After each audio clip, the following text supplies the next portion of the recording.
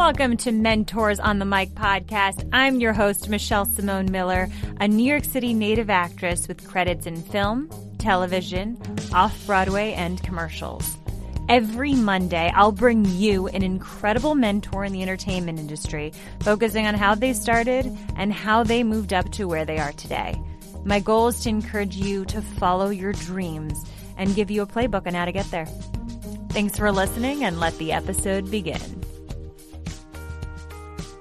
Happy Mentor Monday, everyone. We have a very special guest, Jenny Halper, who is the Executive Vice President at Maven Screen Media. So we talk about what does that mean, what the roles and responsibilities are, and where does she fit in the sense of in the development of a project. So what she does, what she looks for, the criteria she looks for in a given project, how she helps attach financing, how she helps attach either major stars or a director. And she has been a part of, in different ways, right, through Mandalay Vision, through another production, put through Maven right now. She's been involved in many different films with incredible people. Everything from The Kids Are All Right, starring Annette Bening, Julianne Moore, Mark Ruffalo, to The Whistleblower, starring Rachel Weisz, The Resident, Hilary Swank and Jeffrey Dean Morgan. We have Bernie, Jack Black, Shirley MacLaine, Matthew McConaughey, all the way to The Kindergarten Teacher with Maggie Gyllenhaal, and now A Mouthful of Air with Amanda Seyfried, Finn Wittrock, Paul Giamatti, where she's the executive producer. And you might have heard a little bit about Maven in our previous episodes with Amy Koppelman, who is the director and writer of A Mouthful of Air, as well as Mike Harrop, who also was a producer. So really kept it in the family here. I really wanted to hear about this particular film really through all these different perspectives. And Amy Koppelman was nice enough to recommend Jenny. She is so wonderful. I learned so much about the business, about, like I said, attaching people to specific projects, how to develop a project. She even had great advice for actors listening in. So without further ado, here's Jenny Halper. Well, welcome to the podcast. Thank you so much for joining me. And I always like to ask, what was your first role in the entertainment industry? So my first role was really, I would say that I was an entertainment journalist, but I say journalist with sort of very big quotes. Like lightly. Yeah. I mean, I was writing film reviews for a lot of websites. I started in college and I did that through graduate school. And then like right after college, I did this AmeriCorps program called Avodah in Washington, D.C. And so I got really involved in the entertainment journalism scene there. I got to interview a lot of really cool people like Josh Marston, John Irving, huge writer. Yes. Yeah. Cider House Rules.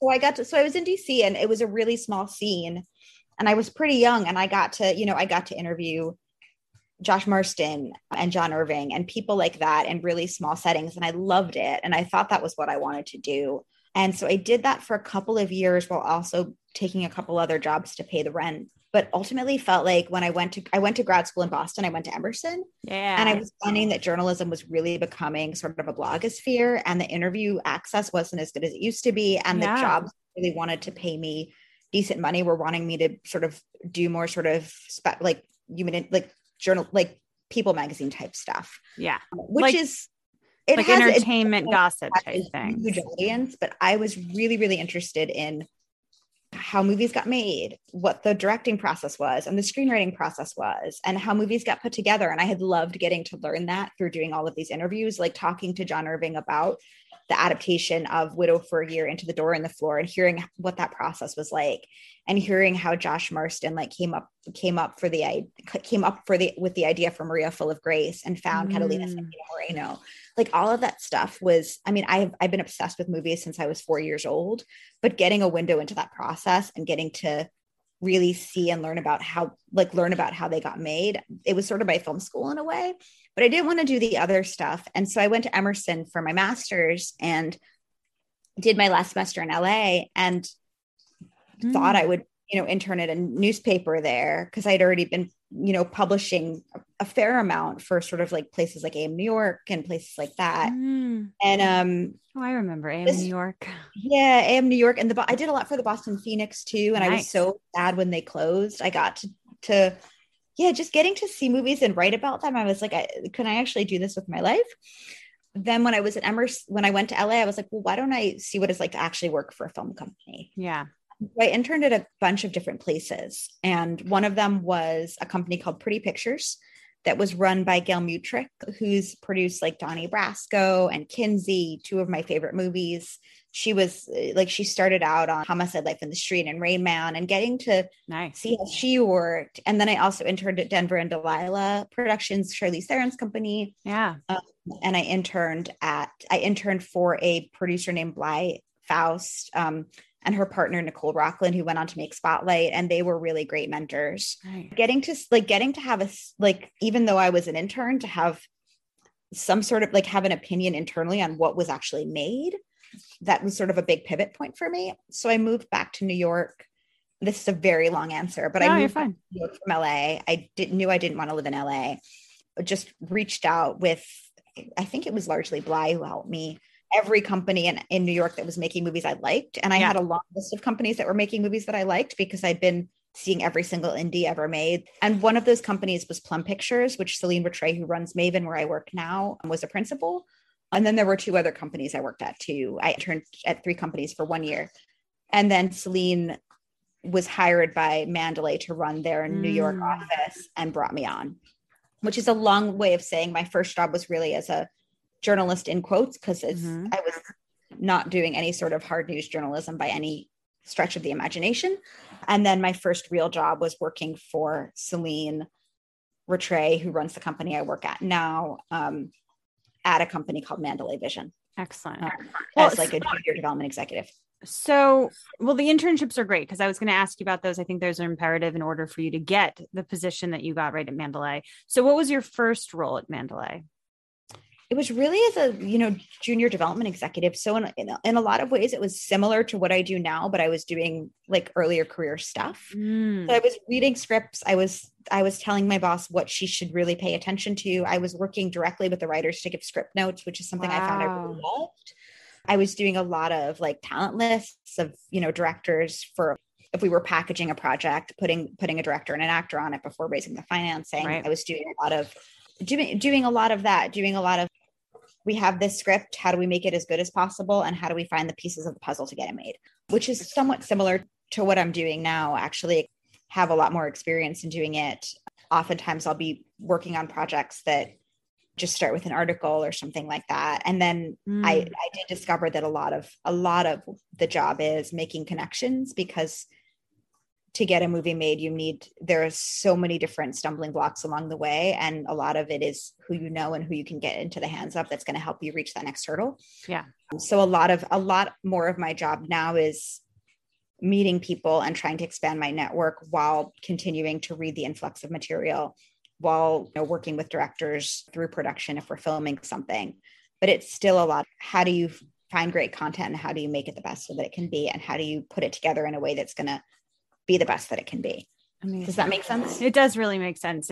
And I like the fact that it hasn't changed so much, except for the fact that it's more of it, you said, and like more connecting and more networking, and then obviously more experience. You probably just, a lot of it's like, okay, I know exactly what to do, as opposed to then where it was like, you're learning. How big was the team when you first joined?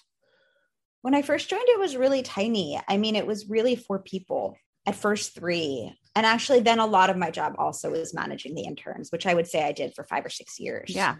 And I have a coordinator now who's taken over that part of my responsibility. Great. But a lot of it was that as well, which is another part of how do you find great material? And they're the first readers, and really trying to assess who is the best person to cover what script, and who are the best people to actually be handling our first reads, and working with them and trying to mentor them as well. Yeah, no, that's it. And then what attracted you to Mandalay specifically? Because I know you said that you were looking for a specific film that you loved, and then who developed those, which is brilliant. So like what did Mandalay do that where you were like, that'd be a good fit for me? Something I had found when I was, again, I say a critic, which is and I say that in quotes, even though you can't see because it's a podcast, because I was just very young and inexperienced when I was doing it. But something I became glaringly clear to me was women's roles in movies were not nearly as large or as dynamic as men. Mm-hmm. The actresses who I had watched growing up were no longer getting roles, and the actors were. female directors who were making great movies were not getting a shot at their second films to the degree that a lot of men were. And there was just huge gender inequality in the film industry. That was something that just became so, and I would get very frustrated about it because I would see, like, I remember one of the first movies I saw was this movie called The Woodsman by Nicole Kassell, and I loved it.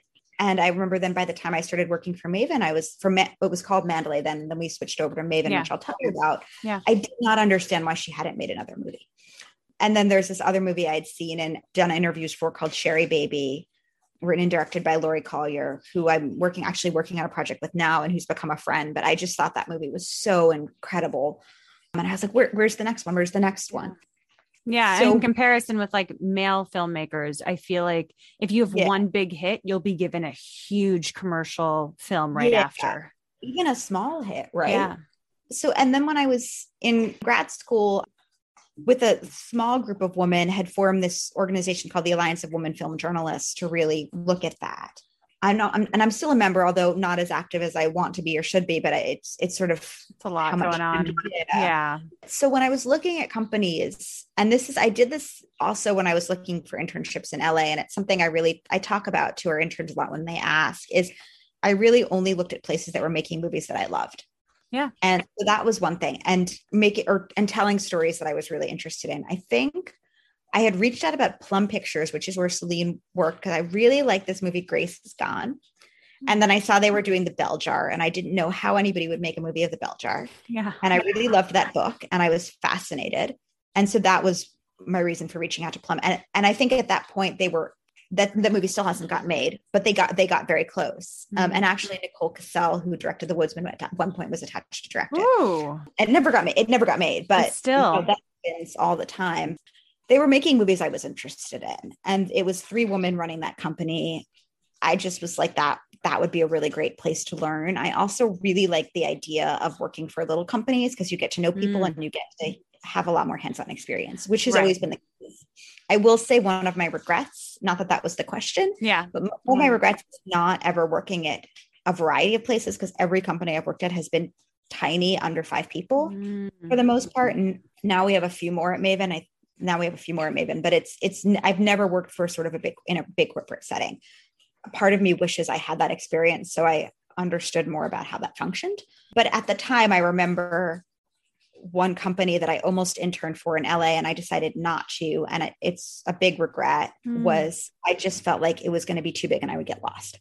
But to answer your question in a more direct way, what drew me to Plum initially, and then that turned into the Mandalay job, which turned into the Maven job, is they were telling stories that I thought were super interesting and I really liked.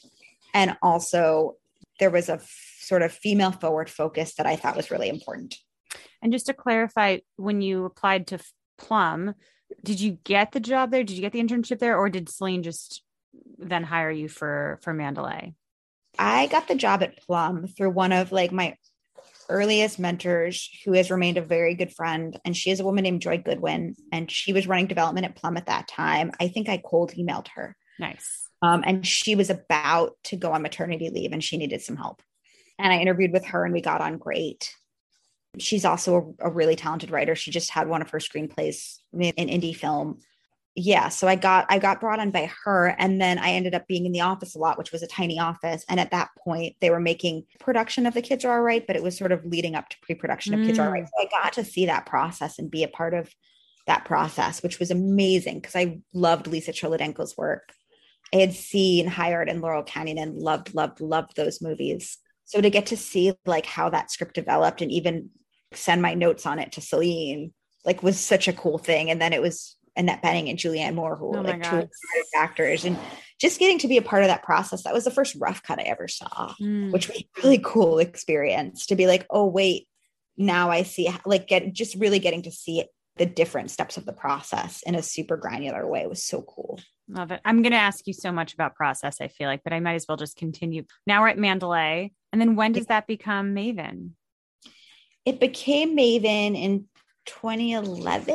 I think Celine, who runs the company, had met Trudy Styler, and they felt a really great creative synergy and started working together. And so everybody, the team at Maven was 4 people, including Celine. And we Nice.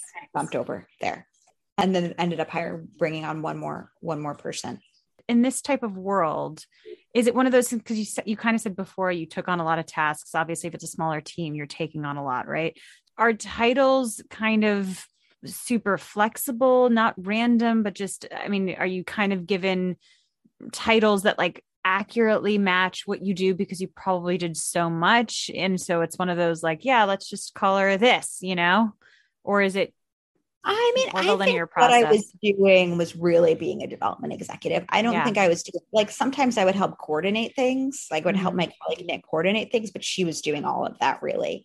And I actually kind of quite liked that because there was a clear beginning, middle, and an end to the coordinating, where with development, it's like it can be endless. Yeah. But I was given the opportunity then to start finding projects of my own. And that was really cool. So it wasn't just reading what Celine asked me to read. And I would say that's probably also the biggest difference of how you grow and change is a lot of the projects that I'm working on at Maven. I have 18 projects at different stages. A big chunk of those are ones that I found, or, and that's through meeting. Part of my job is not just assessing what comes in, but it's bringing things in. Excellent. I really was assessing material. That's what I was really doing. And was it very fluid during that sort of that time period, or how did you start sort of developing or finding your own work and then being like, okay, now we're going to take this on? And when were you given sort of that responsibility to now find your own stuff? It was pretty fluid. I would get a script from a friend and be like, hey, this is really great. Or there was the novel that I had read in grad school that was my favorite novel. And I found out that the rights were available. So we were trying to adapt it into a miniseries, getting to do that and it got close and then never really came to fruition. And so again, now let's sort of break it down now. Let me ask, what are some things that you look for particular project? That's a really good question. I look for a story that feels like it needs to be a movie or a TV show, because now we're doing TV, like tons of great stories out there, but why does it need to be told in a way why does it need to be told in this visual medium? And some of the things, like the two things, what I think is so amazing about movies and TV is they're both so vast and also so intimate. Yeah. And it's such an incredible form in that way. So it's like, is it a really great world that like a viewer can get really immersed into? Are you walking in somebody's shoes that you wouldn't necessarily have the opportunity to get to experience? Is it a story that is going to make people really think about something that's going on in the world right now, but also be entertaining?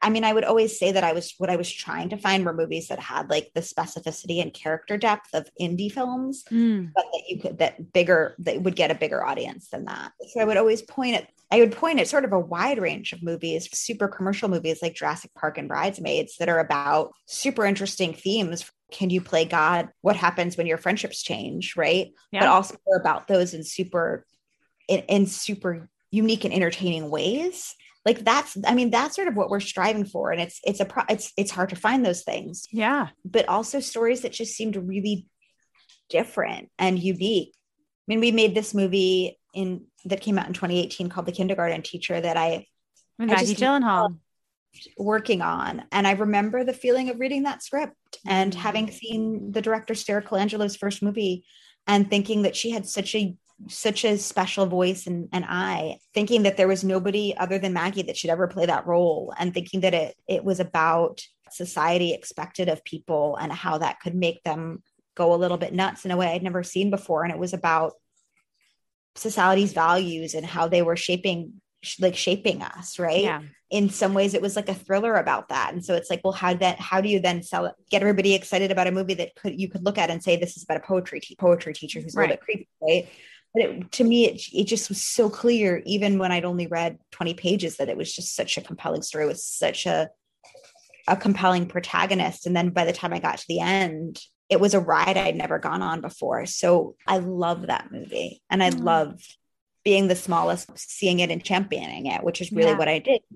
When that came in, it was Sarah had adapted this fantastic Israeli film. We had the Israeli producers who were working with us, who were amazing. Maggie was attached, and it was just like every day, we had to change things in the script to go along with the reduced budget. So how do you take characters out, but have it retain what you loved about it in the first place? How do you creatively support and be there to just make sure that every decision is going to lead you towards the best possible film, whether it's getting the rights to a painting or getting the rights to a poem or getting the rights to a song. And how do you fight for the things that are necessary and make compromises when you just don't have the resources every day, just how to fight for the best movie and back down when something isn't that important. So which goes back to like how we pick material. And for me, a lot of it is, do I absolutely love the story? Is it really different? Does it have, I mean, for me still, like having a really rich, complex character who happens to be a woman in there. I mean, we did a movie called Skin that my colleague Hardy had brought in, that's based on a true story about a neo-Nazi who gets pulled out of the group that he's in. And that was brilliant male director, Israeli director, Guy Nativ, and Jamie Bell starred in it. And it was a very sort of masculine movie, but it was about how it is possible to get past the culture of hate in such a like gripping way. And also there were two characters in it, the woman leader of this neo-Nazi group and the girlfriend of the main character, who were just incredibly fleshed out, unique women that I'd never seen before. That was really Hardy's project that he pushed forward, but just getting to, it was like, okay, there's like the sort of Maven stamp on it.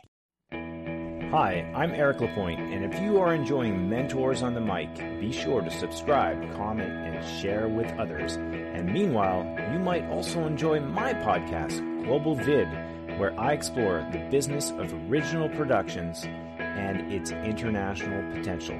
Every 2 weeks, we interview TV industry execs who coach us on how they have expanded beyond their domestic borders. Check out the Global Vid, that's VID, podcast on your favorite app so that we can learn from each other and the experts within our field. A lot of them also have really fantastic actors attached. We have everyone from Rachel Weisz in The Whistleblower to The Resident with Hilary Swank and Jeffrey Dean Morgan, Bernie with Jack Black, Shirley MacLaine, and the list goes on and on. How often do these projects come to you already with these main stars attached? And how often do you have to go and now find these stars and attach them in order to make this happen? That's a really good question. A lot of projects do come to us with actors attached. Yeah. Then we have projects where we go out and attach actors. I haven't actually talked about A Mouthful of Air, Amy Koppelman's movie, who I know is a guest also. But so they had attached Amanda Seyfried when we got the script. And that was another one where I just thought, this is about postpartum in a way that I wasn't super familiar with it. And Celine was very familiar with it and was really captivated by the idea of making a movie about it. But the way that Amy had tackled both like an adaptation of her book and done it in such a sort of beautiful way and made it a different thing, which I think is really hard if you're a novelist. But also that she tackled postpartum through the lens of a woman who had a vivid imagination. So there was all this color and hope. And I thought that was so special. Amanda was so clearly so perfect for that part, but also had never done anything really like that. And you just knew that the performance was going to be amazing. Mike Harrop and Amy had attached Amanda before it came to Maven. And then we do have projects where we get a script, develop it, attach an actor. Sometimes we'll find a novel and attach an actor and develop it with them. That process is getting more challenging than it used to be. Yeah. I think a lot of that is TV. Premium TV is taking all of the A-listers. So they are. It gets harder. And we still do get in projects that are fully packaged that have an actor or two actors attached. And then it's part of the conversation is this full package something that we want to do, right? I mean, we do both. We have projects with actors attached we're finding directors on. We have projects with directors on we're finding actors on. Trying to put together that package is always, in some ways, the most challenging, most exciting, but also the most frustrating part of the process. Yeah, interesting. The people that you want to get are really busy for a reason. I mean, I always liken getting a movie to the point where you can actually shoot it, where it's fully packaged and financed and all of that, is like building a giant boulder out of, like, you have to find all the materials and build this boulder to make it like strong enough so you can roll it up the hill. Mm-hmm. And then you get to the top of the hill and like a gust of wind can hit it, which can be an actor's availability, or a director gets a studio movie, or a piece of financing falls, or like it can be anything. And then the boulder goes all the way down the hill and you have to start again. Which is why it makes sense that you have like 18 projects in different stages having to go on. You can't have everything in one basket. But you can't have everything in one basket is the point. You have to work on so many things because some of those things are going to fall. and you're going to have to figure out how to rebuild them, but at least you have more things going on. So some things get across the finish line, essentially. Is part of your responsibility or the collective responsibility at Maven to finance or find financing? How does that work usually? I'm not super involved in that. Celine, who runs the company, has investors she's been working with for decades. Yeah. We do finance movies. The company finances movies. The company also we have a project with Fox Searchlight that they're financing. Nice. We have a project with Amazon that they're financing. So there's also the shift into, are we going to really be looking at a model where we're setting things up with third parties, because it's a little bit less scrappy and a little bit more sustainable. So for example, like A Mouthful of Air, I mean, that wasn't attached to a bigger studio, right? So was that something you guys... No, that was silly. Yeah. And how often does that change? Like you said, it takes away some of the scrappiness of the film, but like how often does that change the dynamic in terms of being able to build it out or have creative liberty with it? I know Amy talked a lot about like how much she fought for certain things and like all that, but it's probably much harder having a huge studio or Fox Searchlight attached to it, because they're going to have way more control, obviously. So what's the experience like working with both maybe private investors and something much bigger like Fox Searchlight? It's interesting because with a studio, there's, and I haven't had a ton of experience with this yet. Yeah. There's always a lot of cooks in the kitchen. Yeah. Even when a tiny team, there's still a lot of trying to figure out, like, it's a collaborative process. It's like, I always liken it. It's so hard to make a great movie, because if you can imagine how hard it is to make a great book, there's one person who ultimately is the decision maker on that book. Yeah. The editor has some, but whatever. But with a movie, there's a lot of different people who have voices. If it's something that you're making in-house, that's sort of the smaller, scrappier version, you can have the freedom to say, we have the resources and we're going to go make the movie in 3 months. Whereas if it's a studio or a third party, they have to give you the green light. So there is some flexibility in saying, like, actually, if we can pull together the pieces of the puzzle, we can make this in June, versus saying, we hope we get the green light and we'll keep doing everything we can to get this green light. Oh, so then there's probably a good waiting period for that. You have to like talk to your creative team and just be like, we're just going to wait it out. We don't have a choice. Like, we're just waiting for that green light. And a lot of that is what happens with the casting too, because if we're doing something internally and trying to cast it, the budget may change based on who we cast in those roles. And so sometimes you're waiting 2 months for an actor's answer and keeping the creative team excited and saying, look, we're going to keep going down this path of, we're going to wait for actress A and then we're going to go to actress B. And that's a long, frustrating process, but it's just sort of the way the industry is now. Yeah. I have a question that you feel free to not answer for whatever reason, if you don't want to, but I'm curious about, for people who do want to get to a place where they're doing exactly what you're doing. Do you get paid like a salary from Maven? Do you get equity in certain projects? Like, how attached are you to the financial success of a film, or how invested is Maven sometimes attached to the success? How does that work? I have a salary, but that's sort of, I'm just not as involved in the other stuff. It's something I should probably learn more about. Yeah, I'm always curious. I always feel like that's something I feel like I never have enough conversations about. So that's why I ask.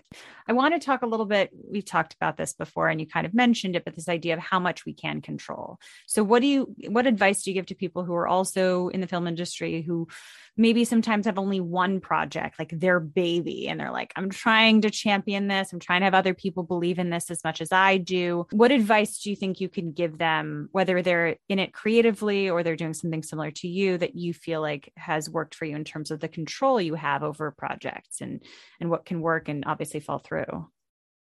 I mean, people have said to me, and I think that this is good advice, you can only work on, just focus on what you have control over.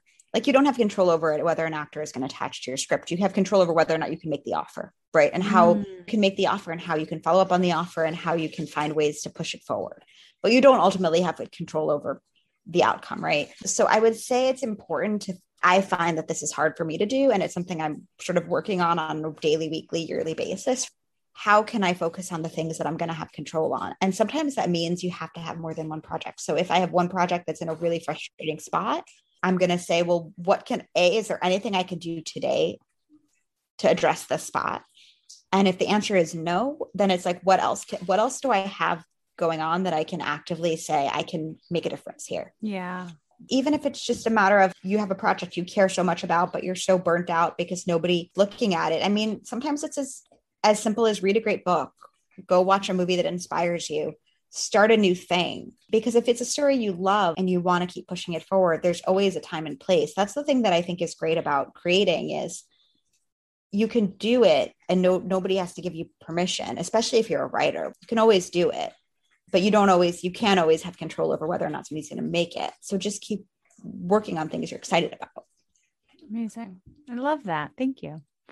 And then in terms, again, kind of, we talked a little bit before as well, in terms of attaching is there a difference between having some sort of piece of work, whether let's say it's a screenplay, a project, and you have a director attached versus having a big actor attached? Is there a difference in how you're able to sell it? Depends on who the director is. Ultimately, you can't make a movie without the director anyway. So you can have a big actor and not get a director because the directors might be really busy. So the directors, like sometimes a big actor will have a very short list of directors they want. So if you can't get one of those directors, you can't make the movie. That's fun. Well, because I was thinking in the case of, or if you have a director who only wants 1 of 5 actors, you can't get one of those 5 actors, you can't make the movie.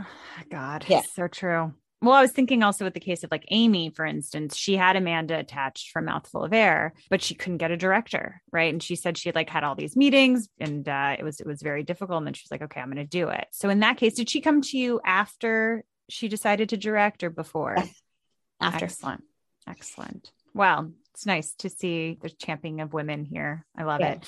And then anything you can tell us about upcoming projects that you're working on? I know there's a couple that's already sort of been announced on IMDb, essentially, like Courting Danger looks really good only from the log line, but it still looks really good.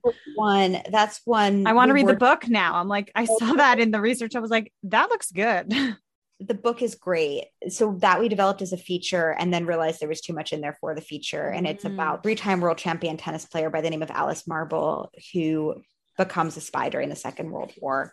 And is also very much about this romance she has that is very much tied into why she becomes a spy. And then also her incredibly complicated relationship with her coach, who is this woman named Eleanor Tennant, nicknamed Teach, who was coached to the stars like Charlie Chaplin. And she had all these incredible superstar proteges, but Alice was her like superstar. And she plucked her from obscurity. And they had this very complicated, difficult relationship where her coach was her mother, her mentor, her disciplinarian, but also tried to really shape her life and stop her from doing anything that interfered with tennis. And that sort of relationship of like, I owe this person everything, but they're also not letting me unhealthy a little bit. Yeah.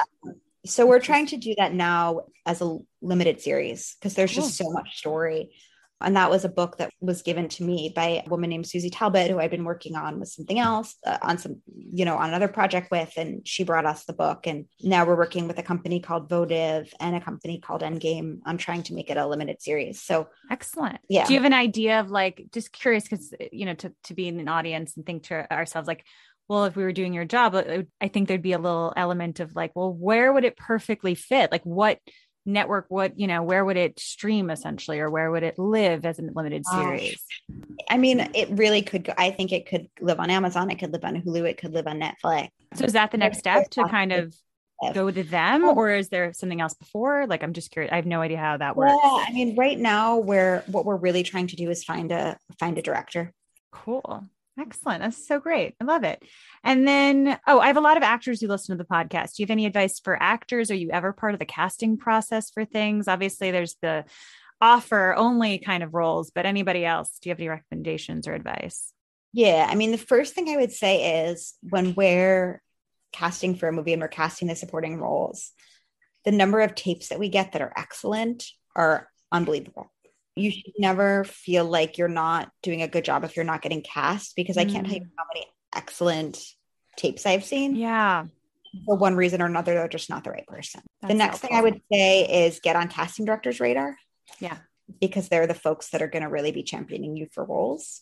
And then the third thing I would say is I applaud you because I can't imagine how difficult it is. And if you can keep working on your craft, that's incredible. Oh, I love that. But I think getting on casting directors' radars, I don't think it really helps to cold email companies, production companies. Yeah, me too. Because they're just like, we get so many emails and it's, you have a better better chance of getting on our radar if you do a great audition for something that a casting director sends to us. Yeah.